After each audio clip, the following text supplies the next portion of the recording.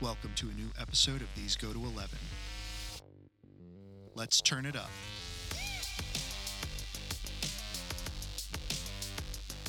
Hey everybody, welcome back to These Go to 11, an unchurchy conversation about everyday faith. Please make sure you like, subscribe, and review on your favorite podcast platform. This not only helps us to get our content out there, but also helps us to find out what you, our faithful listeners, think.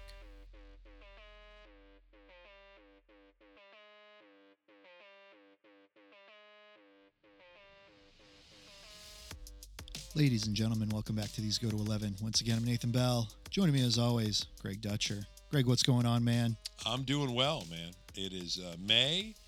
We are, we're so close to full out summer. Dude, have you noticed the progression? If anybody's been listening, oh man, it's January. We're fighting through it. It gets better and better and better. I'll be good all the way up through Christmas, dude. Yeah. And then after Christmas, we'll need that deep dive. Yeah. That how do we deal with the seasonal affective thing? Yep. But right now, you always ask me, dude, how are you doing?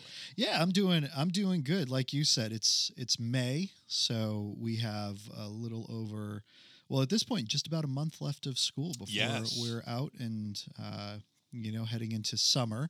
Summers don't quite have the same meaning for me because I'm administration. I was going to say, dude, I know you work in the summer. I've seen you. So yeah, I still have some work to do. Yeah. The nice thing is because of COVID, there's a lot of stuff to do online. That's great. So more flexibility. Yeah. You can do things anywhere, anytime. Yeah, that's nice. Great administrator, is just kind of like, look, as long as you're getting your work done, I don't care where you do it. So, nice. Looking forward to that. And I'm looking forward. This year has been a year of transitions and changes. So I'm looking forward to a nice long summer time to regroup and think about, heading into next year and, hopefully year of news under my belt. Good. Having a year to refine the things that are new. So that's good, dude. I'm wrapping up this week. Yeah.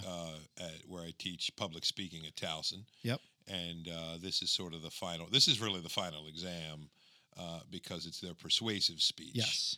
And so the nice thing, dude, about college is I'm done a month earlier, but I don't get paid beyond that. Which means University of Maryland doesn't get their payment until September again, where my son is. So, but yeah, it's nice. I love the time of year. Yeah, weather just turning. We're getting into kind of semi-summer permanence. Yeah, which if you're a summer person is nice. Yeah.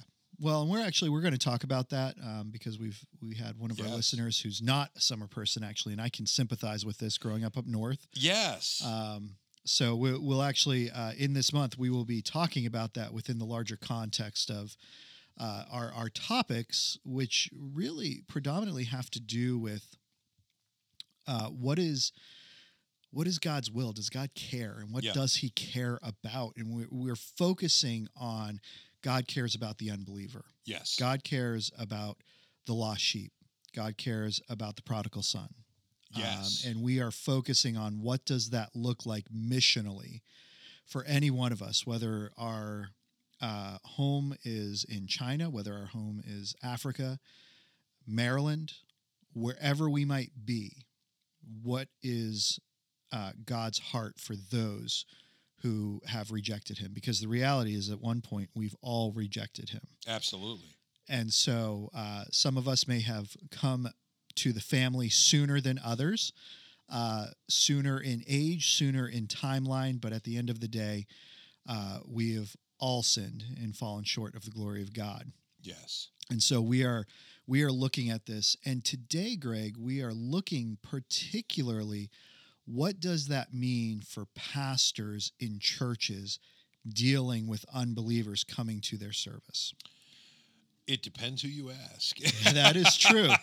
As I've learned recently. Yes. And actually, let's talk about that because one of the things that has spurred today's particular topic, Greg, you don't often get on Twitter and respond to certain things, but sometimes you do. I do, dude. It's an itch.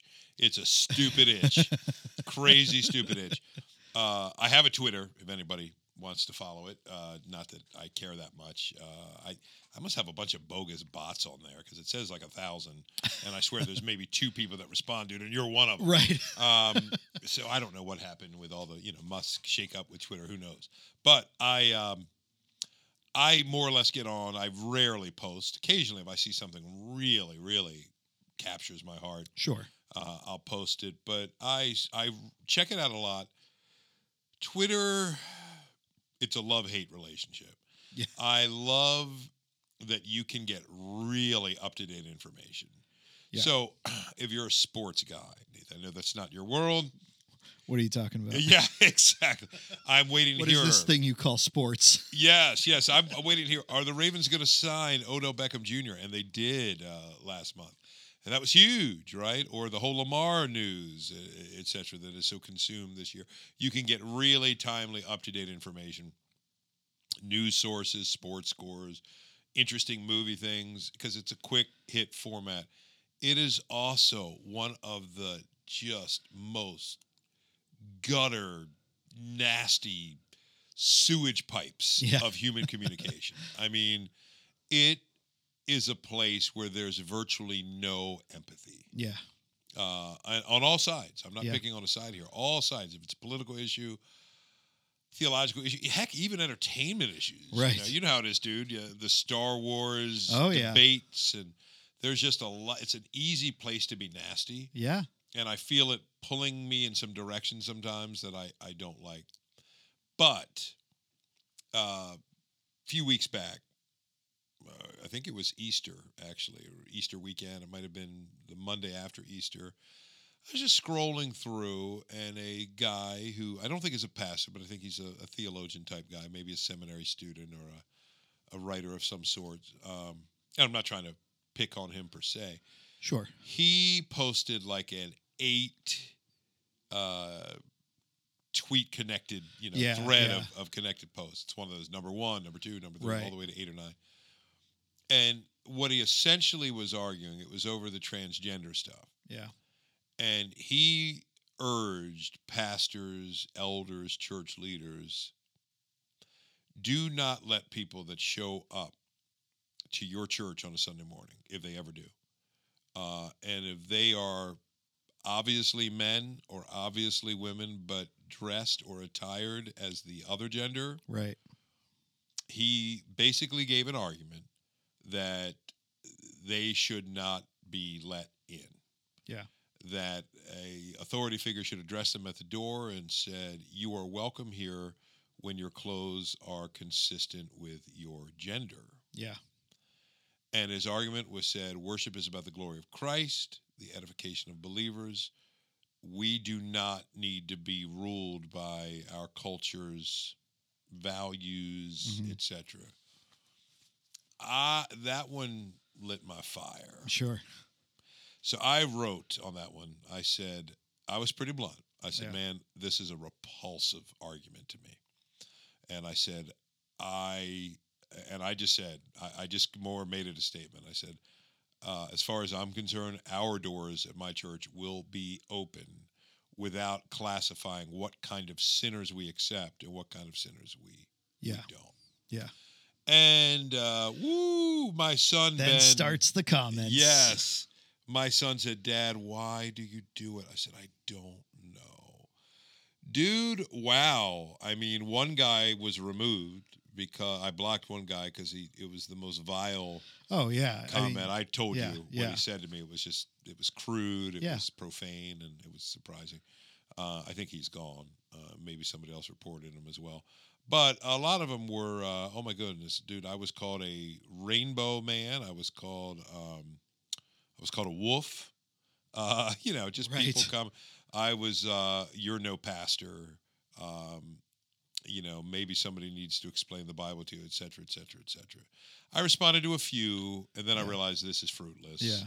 And, it's hard because, let's be honest, Twitter is an exercise in the last word. Oh, yeah. Yeah. And that's the temptation. Yeah. And, dude, I want to have the last word. Right. Don't you? I mean, who doesn't? Yeah. Want to have the last word. Absolutely. And you realize, I think that's what sucks you in. Of course, my wife's saying, "Greg, what? Just don't go on Twitter. I know you say you like it because you get some information," but I said, "I know." But the good thing is I did have one really healthy direct message with a guy that was really good.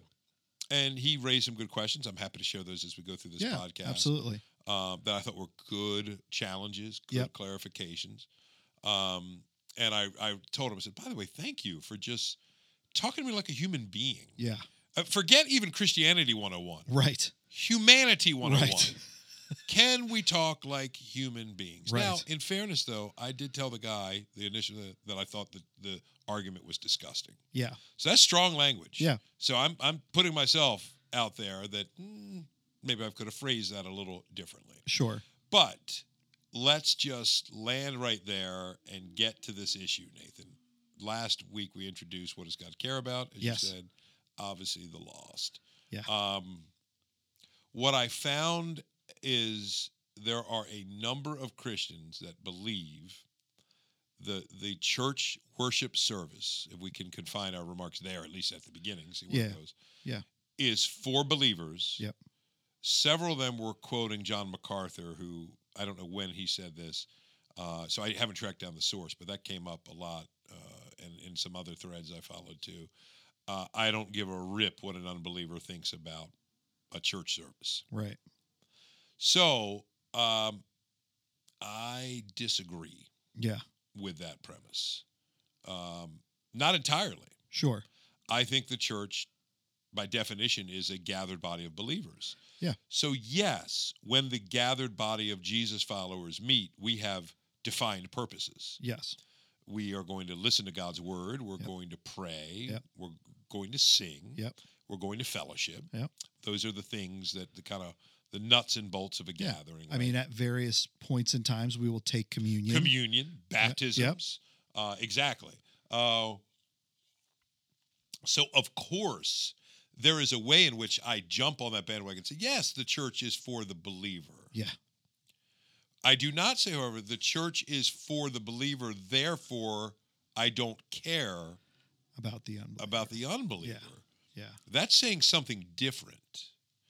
So I would say that there's, I did this on the last podcast with the example of asking a father for his keys. The dad for the keys. Yeah. Same kind of principle here, but two ends of the spectrum.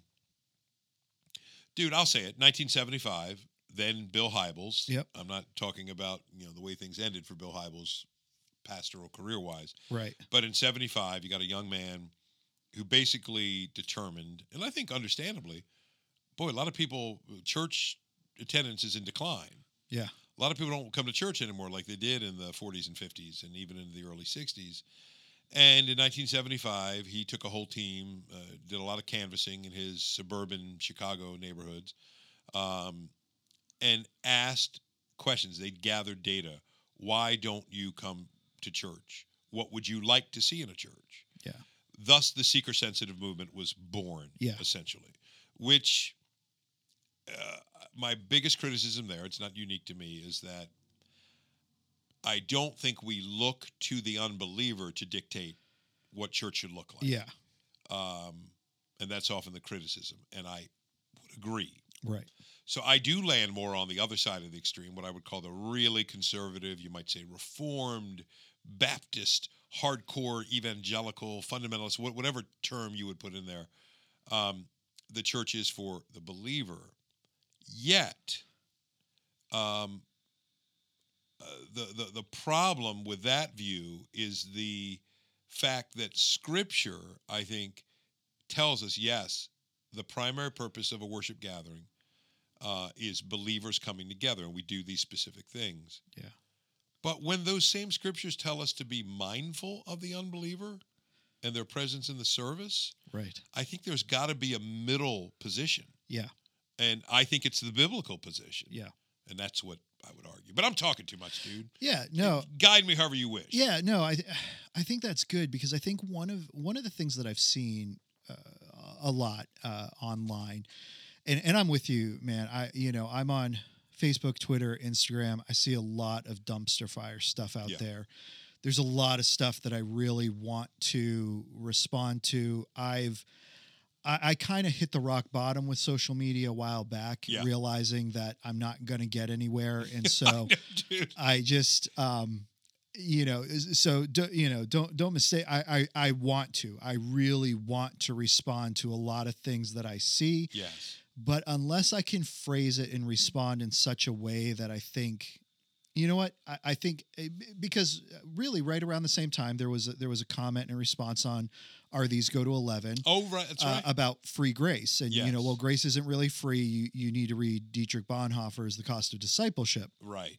And my response was just, yeah, it's a great read. I have read it. It's a great read. I really enjoy Bonhoeffer. I think a lot of people misinterpret Bonhoeffer because they haven't read the breadth of his works like they should. They read The Cost of Discipleship, or they read a couple other select choice things, and they're like, "Oh, this is who Bonhoeffer was." Yep. A lot of people don't quite fully understand who he was because they haven't done that. But I say it's a great read. I've read it. Tim Keller actually talks about that in his book. What's the one on apologetics he did? This is bad because I teach this one at my school. The Reason for God. Thank you. Yes, The Reason for God. I actually teach this one at my school, and I couldn't remember the name of it. The Reason for God. And he discusses this idea that everything has a cost. So let's assume that I take my car and I accidentally drive it into my neighbor's fence. Mm-hmm. The damage done to that fence has to be paid by someone. Yep. My neighbor might say, "Don't worry about it. I'll take care of it." It then does not cost me anything. But it costs somebody. It costs somebody something. And that's what I pointed out, was that, yes, grace has a cost, but it was paid in the person of Christ on the cross. Yes. And so therefore it does not cost me a thing. Yep. And I, just kind of put Romans reference in there.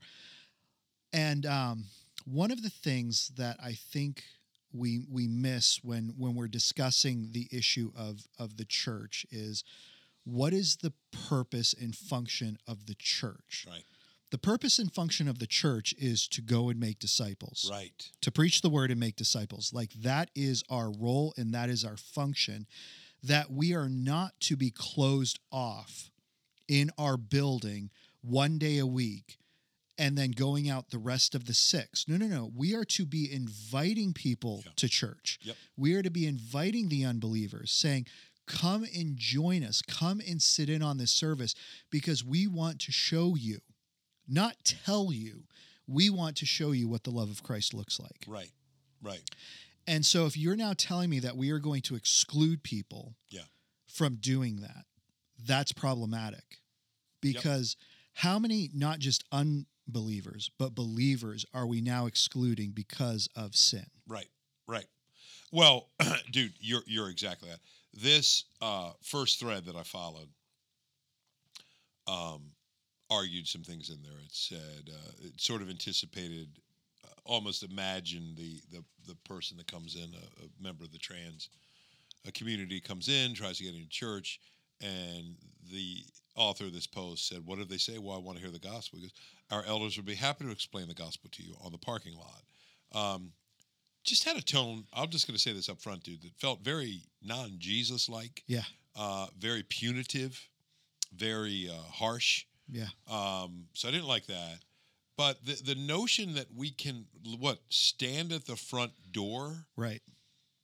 Dude, a person could come in and be dressed in quote-unquote normal attire, whatever that means to an individual. I have no idea what that person's doing. Right. I have no idea what that person is doing online. Right. What he's doing. If he's a married person, is he faithful to his wife? Who knows? I guess they're saying, yeah, but in this case, you do know, because they come in this attire. And I'd say, well, yeah, that's what they're doing. Now, one person kindly that I mentioned was DMing me. Yeah. Did pick up on a comment somebody else had made. We had actually a really nice conversation about it. And he asked me, "Well, Greg, what would you do, though?" And he says, "I'm not trying to play gotcha, honestly. If somebody came in a KKK, the full robe, the hood, all that stuff." And I said, "I understand what you're saying. Yeah. Let me tell you what I see there. I don't see that as the attire that somebody would dress in day to day. If somebody is a hood-wearing member of the KKK, If they work as an accountant, they're not going into their work like that. Right. Person that is transgendered, etc., probably is. Yeah. So I said I would view the person coming in a KKK hoodie not as a freedom of expression. KKK is on record as wanting to see the entire extermination of blacks, Jews, Right. All sorts of minority groups. So I view that as a security issue. Yeah. At that point, I really do. And I know these things are complicated. These Right. things are not always black and white. Somebody, no, this was the same person, said, what if somebody were to come in and they had some curse words on their shirt? I said, oh, yeah, I get it. That's a good one. I'll tell you, I said, let me tell you what I would hope would happen. I would balance a few things. If that person wants to go back in the kids area, that's difficult. Yeah. Because we are balancing responsibilities, and we don't want children that are being protected. And by the way, that's not a uniquely Christian distinction. Right. Most daycare centers, schools, right. Areas like Dutch Wonderland, Yeah. right, where Yeah. you entertain kids, little kid amusement parks are going to have some expectations Yeah. there, so children aren't harmed, etc. I said, but I would hope that person comes into the auditorium or the sanctuary again. Right. I'd like to think that the overwhelming majority of our Jesus-following congregation says, I get it. Yeah. I don't think any of us are shocked to see words or hear words. I think most of us can find a way forward to continue to worship, the Lord and not be staring at this guy's shirt. Right. I said, I'd much rather have that conversation when a relationship is established, Right. etc. But this notion of just, no trans allowed, wow, dude. Well, and I think part of the thing that becomes disturbing is like there's a once you're outside of the church, or the building. Yeah. I want to rephrase that. Once you're outside of the building, we could now have this conversation, because these things are spreading worldwide. Sure. So I can envision this happening in Africa or India or China, where there is no building. Yeah. So where do you establish the border That's a of great the point. person being able to hear the gospel out in the open? Yeah. Versus, oh, no, we have a building, and this building is secure and protected, and you can't enter here. That's a really good point, too. I didn't even think about that. Yeah, when you've got a less defined space, which is common, right, in different places of the world. Well, and what do you do? It's also different. Let's say our church wasn't meeting here. Let's say we're meeting at Falston High. Yeah. We don't have the same freedom at Falston High in some cases to deny entry that we would in our own unique space. That's a great point. Everybody's going to be in a different context. So to be that comfortable with this sort of denial is tricky. Anything that I see is going to be a threat to people. Yes, there's an obligation to protect. First of all, every quote-unquote event planner or event staff person, if that's a stadium, etc., has that obligation. Yes. Our goal is to keep these people. We have a security team at CFC that does a good job because we want people to be safe. Yes. Believers and unbelievers alike. Yes. We want them all to be safe and have a safe space they can come and hear the gospel. So I think I love your boundaryless point, dude. What do you accept? Well, what are we going to be issuing restraint orders now? Right. You've got to be 100 yards away. I mean, it gets almost bizarre. And here's my thought, dude. I want to get very downright scriptural about this. Yeah. One of the reasons I think this verse or these verses aren't appealed to more, 1 Corinthians 14, is because they deal with the sticky, wicked issue of tongues, prophecy, etc., which we've talked about on this podcast. We probably will again, as we did in the past. But this should not change anything. You made a point before we recorded today, Nathan, that whether he's talking about tongues, prophecy, or any spiritual gifts, 1 Corinthians 12, 13, and 14 are ultimately about well-regulated spiritual gifts in the church. 1 Corinthians 14 is clearly in the context of coming together in a gathered assembly. So, this is what Paul says in 1 Corinthians 14, verse 13. Therefore, one who speaks in a tongue should pray that he may interpret. For if I pray in a tongue, my spirit prays, but my mind is unfruitful. What am I to do? I will pray with my spirit, but I will pray with my mind also. I will sing praise with my spirit, but I will sing with my mind also. Otherwise, if you give thanks with your spirit, how can anyone in the position of an outsider say amen to your thanksgiving when he does not know what you are saying? Yeah. So I'm not going to get into the nuts and bolts of that. That's too complex. What does he mean, pray with your spirit? I've got definitive thoughts on that.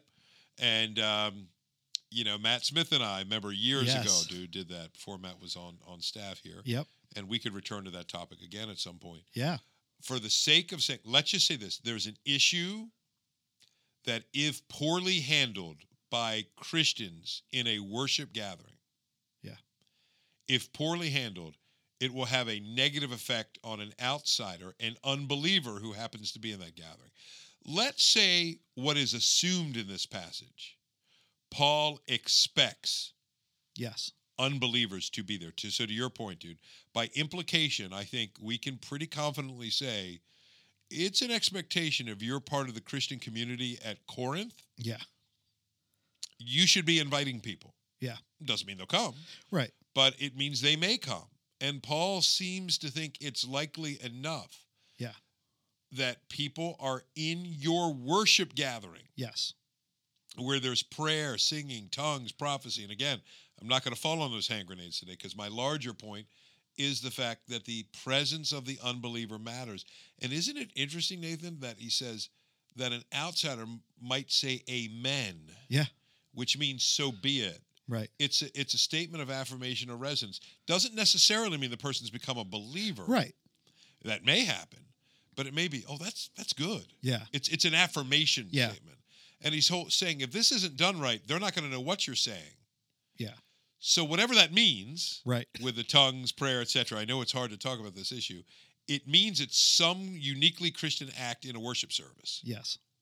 And Paul, it's not just that he recognizes unbelievers are there, but their lack of understanding matters and should shape what we do in a worship service. So, to anyone listening who has heard, it doesn't matter when it's about the believers. Right. That is not a true enough statement. Yeah. There's truth in it. Yes. But it doesn't go far enough. Yeah. The unbeliever's perspective of what happens in a worship gathering matters. Yes. Unless Paul is not under the inspiration of the Holy Spirit. Right. That's a whole different argument. Right. But I'm assuming most people that would say, oh, yeah, Paul's under the inspiration of the Holy Spirit. Well, and Paul addresses this earlier in the book of 1 Corinthians as well. 1 Corinthians chapter 5, when he's addressing the sexual immorality and all the issues that are going on in the church. He's addressing the believers in the church, but expecting and accepting the fact that they're unbelievers. Here's what he said. But now I am writing to you not to associate with anyone who bears the name of brother if he is guilty of sexual immorality or greed or is an idolater, reveler, drunkard, or swindler, not even to eat with such a one. Again, not saying that we don't go out, but we are not to become so involved in those people's lives that we become mixed up in that. But then he goes on to continue in verse 12. For what have I to do with judging outsiders? Right. I'm talking to you all in the church, and he's clearly making a preface statement that I'm not addressing the one who does not claim Christ. I'm addressing you who do claim Christ. Yeah. And he makes this distinction. Is it not those inside the church whom you are to judge? And again, when he's using church, he's not using building, he's using the believers. Oh, yeah, absolutely. That he fully acknowledges that there will be those who are not believers listening in on these conversations. Yes. And Paul wants it to be made clear to both the believer and the unbeliever that I am not addressing you who do not claim Christ. I am addressing you who do claim Christ. Well said, Nathan. Well said. I think that you see that distinction so clear. Paul is much tougher on fellow believers that profess to know Christ. Like I told you, dude, remember a few weeks back we did our Holy Spirit podcast. I had breakfast with that dude who claims to be a follower of Jesus for decades. And you mean a few months ago at this point? Yeah, that's right. Yeah, a few months. Yeah, our recording schedule was such. And I had breakfast with him at a diner, telling me he was going to leave his wife. convinced that the Holy Spirit wants them to be happy. And I don't think I was tough enough. Yeah. I'm a big grace guy. And we live and breathe grace. That's true. But you cannot deny that, man, I'll tell you what, if I ever say that to somebody, I'm going to leave Lisa to be with another woman because the Holy Spirit wants them happy. I say that to you, dude. Yeah. I hope you clobber me in love and say, Greg, what are you doing? Yeah. That you profess to follow Jesus and teach others about Jesus. Yeah. Come on, dude. That's what we need. It's that accountability, that shared experience of life together in the church where we help each other and confront each other lovingly. But you're right that to point out, what does I have to do with outsiders? Right. So this guy's thread on Twitter is pretty much, I do. I'm going to judge outsiders and determine whether or not they can have admission into the church. But back to 1 Corinthians 14, dude, it goes on. He says in verse 23, if therefore the whole church comes together. Yeah. Now that's a reference to worship. And all speaks in tongues, and outsiders or unbelievers enter, will they not say that you are out of your mind? So there's the second time. Yeah. Their perception, their confusion of something happening in the context of their gathered assembly, it matters and should shape. Yes. In other words, Paul's issuing that as a corrective. Yeah. What do you need to do so that the unbeliever doesn't have that response? Yeah. When they're in your church. Right. But I've got people telling me on Twitter, I'm a wolf, etc. Right. Because I'm saying we should welcome unbelievers in our church. Right. What, dude? I just feel like, are you serious? Yeah. I'm pretty fired up about this one, dude. It's hard for me to find a whole lot of place for my fellow Christians that would comfortably say, "Oh yeah, they can go in the parking lot." I know. We can preach them on here. It's almost shocking. And let's think about this, but modern applications of this. Yeah. Matt and I talk about this all the time. I love a lot of the rich hymns and songs, choruses of the faith, and a lot of them what have to do with blood. Right. I also recognize somebody with no church background that may be in our congregation probably thinks that's weird. Yeah. Some of the older ones, too, dude. There's a fountain. Think of the one, dude. Yeah. There is a fountain filled with blood drawn from Emmanuel's veins. Yep. And sinners plunged beneath that flood lose all their guilty stains. Now, I hear that as a believer. Man, that's pretty powerful. Yeah. If you don't have the ears to hear that, what do you hear? Yeah. Yuck. Yeah. What are they talking about? Is this a Stephen King movie? Right. Plunged in a river or fountain of blood? Yeah. So I don't think, now, one solution, we're never going to sing blood songs. I don't like that. Sure. I think that the church has a unique liturgical practice, vocabulary. Yep. We vary church to church. Some are high, some are low, etc. But I think the way you do that, the way you acknowledge what Paul is telling us here, you address the person. You don't have to say unbeliever. You can say, right. Hey, some of you may be here today. Church has not been part of your experience. Right. I recognize you might be hearing blood. Ooh, what is that? And even say, is this a Stephen King movie or something? And then you could say, actually, it's interesting. The nation of Israel, which is described in the first 39 books of the Bible, had a system of sacrifices. You could explain that. You could say that blood becomes shorthand for the death of one person in place of the other. Yeah. Leave that to the gospel. However you do it, the worship leader, the pastor, the reader, the liturgist, depending on your background. Just to at points be acknowledging that expect they're in the room. Yeah. Because I think Paul expects them to be in the room. Right. And sometimes I did hear somebody say this at a conference I was at a few years ago. They said they turned to each other, the kind of event planners, in this case, pastors of this particular service. And one of them said, I think we did that whole thing like we were the only ones there. Yeah. And I've caught myself doing that. Sure. It's one thing, dude, if you're doing a seminar that you're inviting sort of the core group of the church to come to. Yeah. In general, but there is exceptions. Sure. Good Friday tends to be a very core group of committed believers that come. Yeah. culturally, there's not much of a tradition. Oh, I'm going to go to church on Good Friday, Right. like people do on Easter. So, yeah, I think we should be building in doors of explanation, side comments, remarks throughout the service, that we're not compromising what we preach, pray, and sing. Yeah. No, not one bit. But we are recognizing, not compromising, recognizing the perspective of the unbeliever. Yeah. See, I love what you said, because that's discipleship. Yes. That's teaching the unbeliever and the believer, because let's be honest, Greg, you and I have talked about this. Your oldest daughter, who spent a significant number of her growing up years in the church as well as in a Christian school, probably has the best foundational knowledge for biblical things than your others, because they didn't have the saturation in the teaching that your older daughter Sam had. was very saturated, and so there's more teaching that goes in to your younger three than there is your older one. Oh, sure. Because she was getting more of that teaching outside of the family. She was. Where you have to do more of that teaching and explanation. Yeah. And so it's not that you just, they're not getting it, so it doesn't matter. No, you acknowledge and recognize the teaching is foundational and important, but you understand that even in your own family, there are different levels of what your children have gotten and have not gotten. And so there are things that you need to explain and talk about.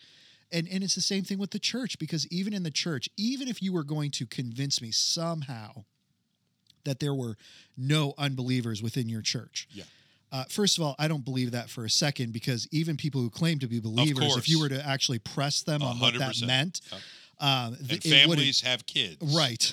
And not all those kids are going to be in the same place, right? You're right, and you put it even within one particular family, yes. Let alone a whole smattering of them throughout the church. Yeah, the teaching becomes important, and that's what we're doing. We're doing the teaching, and so it doesn't matter if I've grown up in the church and I've heard a million times about the blood and the significance of it. Guess what? As a believer, I delight in hearing those things, because that is what my Lord and Savior did for me. Yes. And so for the one who is the unbeliever or the one who's a new believer, they get to hear those things and they then become excited for them. I mean, again, the unbeliever, they're either going to lean into it or they're going to reject it, but we don't stop doing it. Yeah. We don't stop teaching it. We let that discipleship occur even from the pulpit. Absolutely, Nathan. And I think it's a way of saying, yes, of course I believe there are believers and unbelievers. Sometimes we can be black and white to an extent that we think, okay, unbelievers get this, believers get this. You know who helps believers understand truth? The Holy Spirit. Yeah. You know who's ultimately going to help the unbeliever understand truth? The Holy Spirit. Right. So I do think there's kind of a double-barreled preaching. I think of this dude. It's the Matt Smith would love this. It's the I used to say that Burgess Meredith says it is Mickey, but I actually think it's either Paulie or Duke in the Rocky movies when Stallone, I think, is fighting Drago, and I think it's Drago, and he comes back to the bench and goes, I see three guys out there. And he says, then hit the one in the middle. Yeah. I love that. Dude, sometimes it is. I'll tell you this. When I sit down with a sermon, every time, I've finally gotten to a point where this is really conditioned and drilled into my thinking. I think, what here, I'm mindful. Ooh, this section is going to be pretty veteran, advanced-oriented.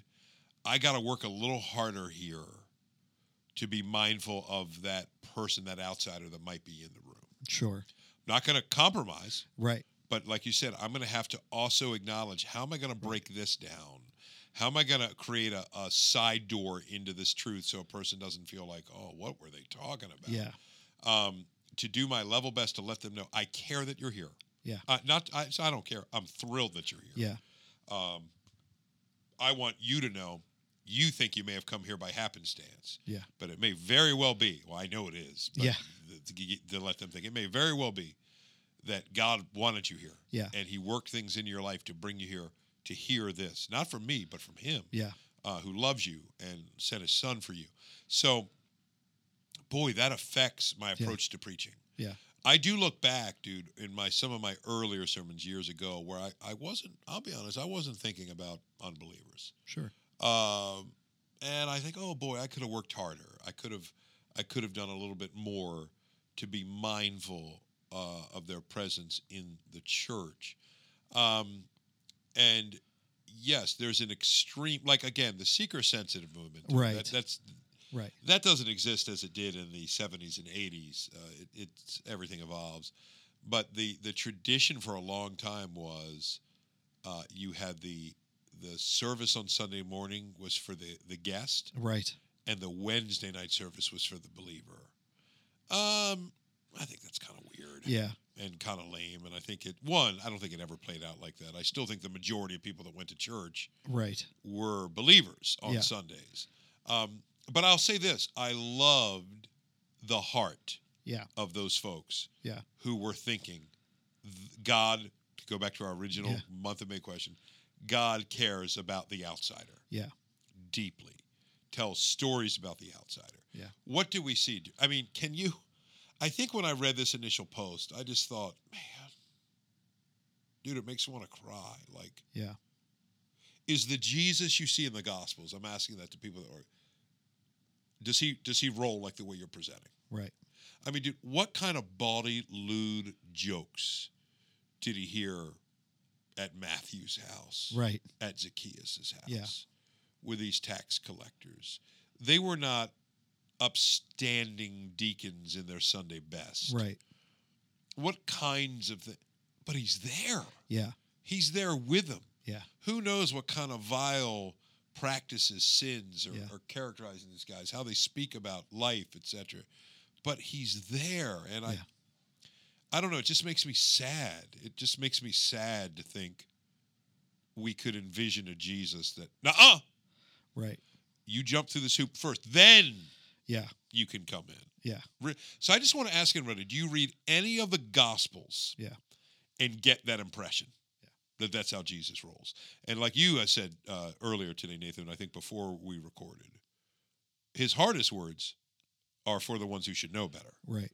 The scripture scholars. Yeah. The Pharisees, the Sadducees, the scribes. Not really so much the down and outers. Yeah. You don't see it. Yeah. He's with them. Now, he's not telling them, I condone your sin. Right. He's not telling them, this. So a lot of people were quoting, well, what about go and sin no more? It goes, yeah, that's the gospel message. Right. Ultimately, we're preaching Christ. Flee your sin. Fly to Christ. So I want them in the building to hear that. Yeah. The point of those passages is, so stand at your front door and make sure that only the respectable people come in. Right. Dude, that's garbage. That's the Pharisees. It is. That's what the Pharisees were doing. The Pharisees were, man, you're a tax collector. Nope, we can't accept you. You're a prostitute. Nope, don't come through our doors. Do not come in to worship. Yep. You've got to pretty yourself up. You got to clean yourself up first. And Christ calls them what? Whitewashed tombs. Yeah. You are dead on the inside. Yeah. And this is the stuff that just becomes so, it's like you said, this is what's so sad, right? Because a lot of times I'll, reading online various comments and, well, Christ preached more on hell and judgment and things like that than he did on heaven and love and blah, blah, blah, blah, blah. It's like he did that in the context of the relationship that he had with people. Yeah. Right? Yes. Hell is preached a lot and he preaches a lot about it, but it's within the context of the understanding that what ultimately is hell, it's your life without Christ. Right. Of course, dude. And that's what he's preaching about is this is why I'm seeking after you. Yeah. Because there is no other explanation for why God sends his son, why Christ does what he does other than he loves us. Yes. Dude, well said. I mean, I think that nails it. And now imagine this, dude. Imagine your neighbor, right, is a transgendered person in the transgender community, and they're your neighbor, they work, etc., nearby you, work in the same company, etc. They have a conversation with you. Yeah. And you are talking about your faith and what Jesus has meant to you. Kind of interesting. Nathan's a good neighbor. He's kind to us. Like that. I'm kind of interested in what he said. Maybe they want to go to the church, and they check it out online. Yeah. And somehow in their searching, in their little quick research, which a lot of people do today, they come across me posting that. Yeah. Why doesn't that matter more? Right. And I don't understand how, and we're going to talk about this more in a week or two, I know. Yeah. We're going to have some special guests too. Dude, I honestly, like, let me get really real here. In our county, which is a conservative Republican county, Sure. sometimes I get concerned when we go culture warrior and kind of overlay it with the gospel. Right. It gets really messy because I talk to some people who I get the sense that their Great Commission means own the libs. Yeah. And that isn't the Great Commission. Right. So to insult and mock or talk down to a group of people that you want to reach, Yeah. I don't understand that. I was telling you and Matt today when we had lunch, good friend of mine from a former church who does not listen to the podcast. I just know it because he's not really a podcast. Sure. Sure. So be careful. I love the guy. Tremendous heart for lost people. He's also an extremely politically conservative-minded guy, etc. Understand all that too. Will put a lot of posts up there that are anti-Dem, anti-Biden, anti-woke, anti-trans, etc. Dude, I'm just going to give you my heart. I don't want to alienate 50% of the mission field. Yeah. And that's what this country pretty much Yeah. is. Yeah. I just don't want to. Yeah. I don't want to alienate them. I would much rather, how do I posture myself? I want opportunities to build relationships, and at some point in the context of those relationships, as we share life, them know, man, I love Jesus. This is what Jesus has done for me. This is what he would do for you. This is what he offers to the whole world. And dude, I'm not even going to get a hearing if that's the first way they encounter me. Yeah. You know, I'm owning the libs. Well, because at the end of the day, too, what does that say about me to that neighbor? If this is the type of church that I'm attending, where you're out blasting their lifestyle and their behavior, it's like, man, now I'm really confused because, like, he attends this place, but that's not who he is. I agree. And that's not who he's like. And that's going to ultimately damage my opportunity in relationship. And again, that's not to say that I don't hold those beliefs. Yeah. Right. That's not to say that I would look at that and say, yeah, this is how I think. This is what I believe because this is what Scripture has said about these topics. But that's to say, like, is there a greater opportunity to be able to talk with this person in that relationship where the gospel is so compelling? Yeah. Because, man, I've had enough conversations that I know Nathan doesn't agree with me. Yeah. But man, he's there whenever I need him. He's willing to offer me a hand whenever I need something. He's willing to do that. I mean, he is there for it. He's the best neighbor that I've ever had. Yeah. And so now he comes to a church dressed as a she. Yep. And at the door, they're saying, nope, you're not allowed. Dude, as opposed to, no, come on in. I know. And dude, come on in. That's why I know you and I resonate on this so much. And it's, dude, I've been a good job. You know, I always cry when I preach. Rarely on the podcast. That'd be weird. Right. If you're like Greg next to something, doing ugly cry, Tobey Maguire face over here. It makes me cry. Yeah. It really does. I just can't imagine. Well, I've got that story, dude. I've shared it before. A neighbor of mine told me the pastor encounter they had. The quick version of that is he was doing some work, plumbing work, at a house of a person. Turns out he's a pastor. And the pastor, I love this part, said, we're having a Christmas party. Yeah. Would you and your wife like to join us? Yeah. Oh, my goodness. Honor. Calls the wife. Dude, by the way, that wife has since passed away. So this story really has a lot of impact for me. Yeah. Goes, tells his wife, I don't know why this touches me so much, dude. He tells his wife, "Oh my goodness, she's not been invited to a Christmas party for years." And she says, "I just feel," so she was almost giddy about it. Yeah. Should we dress up? Should we do this? And said, this couple probably in their late 40s at the time. And so they get ready. They're walking across the street to this pastor's home. He said it's largely a party for their church, but they were invited. Well, they don't know anything about church culture, background, etc. They have this, they're not really wine drinkers, but they've got this really expensive bottle of wine that a family member had given them. Yeah. So they said, why don't we bring that over as kind of a contribution? They bring it over to the house. They open the door. He's holding the wine. Pastor and his wife open the door. A lot of the church members are there in the living room. And he told me this story, dude, in technicolor detail. Yeah. Just said, "Oh, what is that?" And she goes, "Oh, it's a bottle of wine we had. I'm not much of a wine drinker, but I'm told it's a very nice bottle and just wanted to give that to you." And the pastor said, "No alcohol will ever enter this home." And the gathered folks there from his church all said, "Amen." Yeah. And so she is kind of frozen. The neighbor, my friend, just the husband says, "Okay, let me run this back across the street." It was so awkward. And I'm not saying he didn't, kind of left her standing there.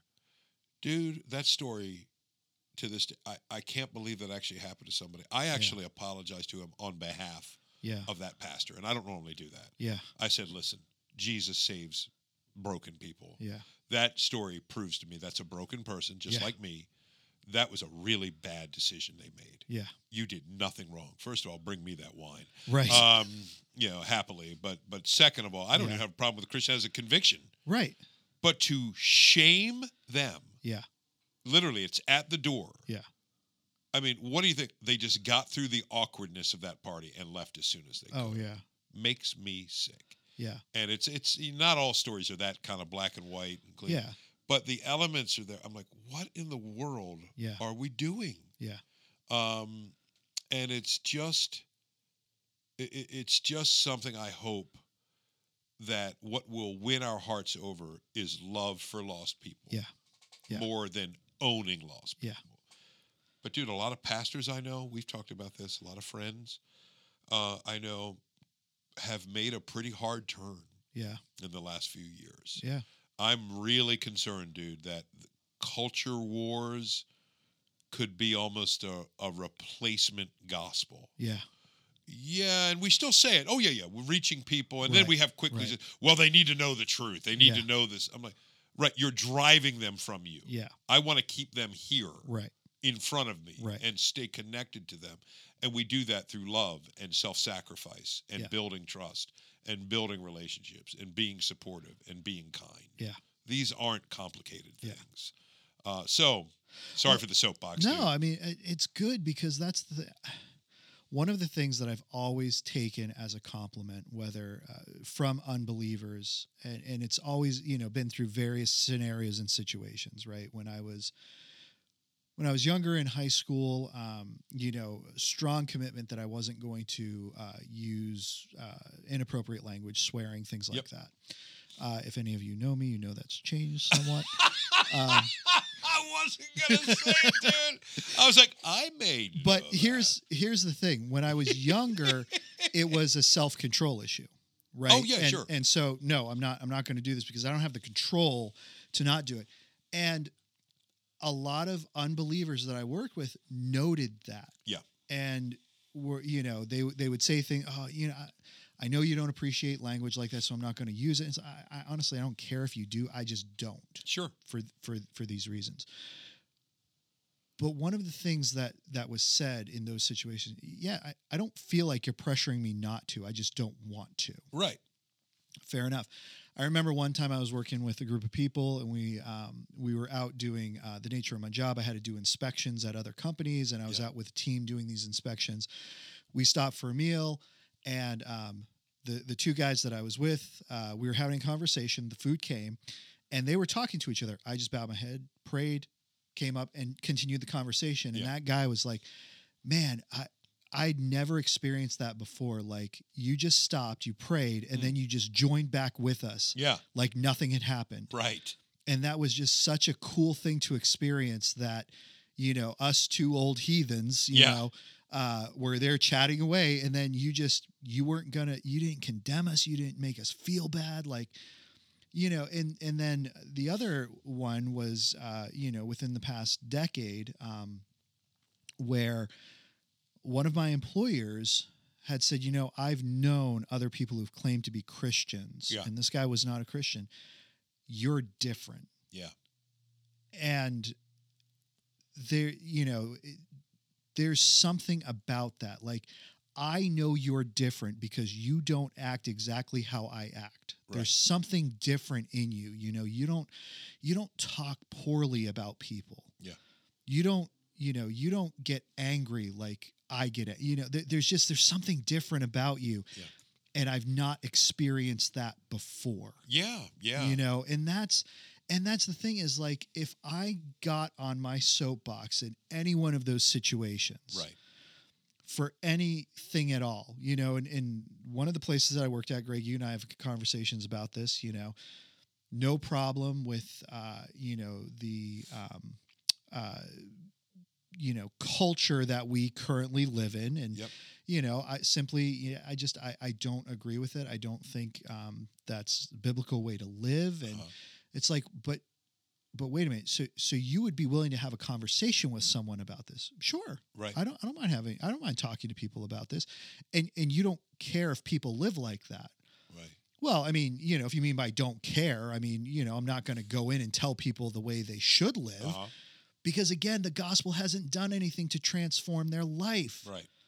Now, if we have a church member who's professed to be a believer, and that church member comes walking up to the doors of our church dressed in inappropriate clothing. Oh, yeah, dude, that's a conversation that we're going to have. Yeah, of course, because at that point, the presumption is there's a connection, there's a relationship, right? There's a shared faith, there's a shared... So you're talking within that right. The same way, dude. Like, I wish I had been even stronger on that gentleman years ago. And right. Part of it is I felt a little ambushed and so shocked by what he was telling me, I was sort of speechless. You know, dude, me being speechless. That's a once in a millennium event. So but absolutely, dude, this is my brother. Yeah. What are you doing? Like if my own brother, Andy, my you know, biological brother, was for some reason turned dark on my mom and dad, you know, and dude, what are you doing? Yeah. You know, I mean, what, because we're sons. We're sure. Yes. So that's a family matter. Yes. The way families corral and rally and confront and love and support and through all the mess. Totally different conversation. Yes. But what the impetus of this thing we talked about today was, this is just someone outside of the family. Yeah. What? Yeah. People that we want to reach and bring inside of the family. Yes. Just so bizarre. So I look forward, dude, to where are we on time? We're probably we're about to wrap up here. Wrapping up. I look forward to doing this. I know we're going to have, don't want to give it all away, a conversation with a wonderful guy who we both know. And like you said, I think we're pretty much on the same page, but we've got a few differences on this issue. So I look forward to talking about it. I want to be open to challenge. Yeah. And I'm sure he does as well. And I know we are going to bring Matt Smith in here pretty soon. To talk about, again, pursuing this idea of as living as missionaries. Yes. Which ties into this whole conversation directly. So yeah. Dude, awesome. Until the next time, we just rock the Casbah. Thank you again for listening to These Go to 11, an unchurchy conversation about everyday faith. Once again, please make sure you like, subscribe, and review on your favorite podcast platform. And if you ever find yourself in the Forest Hill, Maryland area, please feel free to stop by at 135 Industry Lane, and you can get all of our service times and information at christfc.org. These go to 11.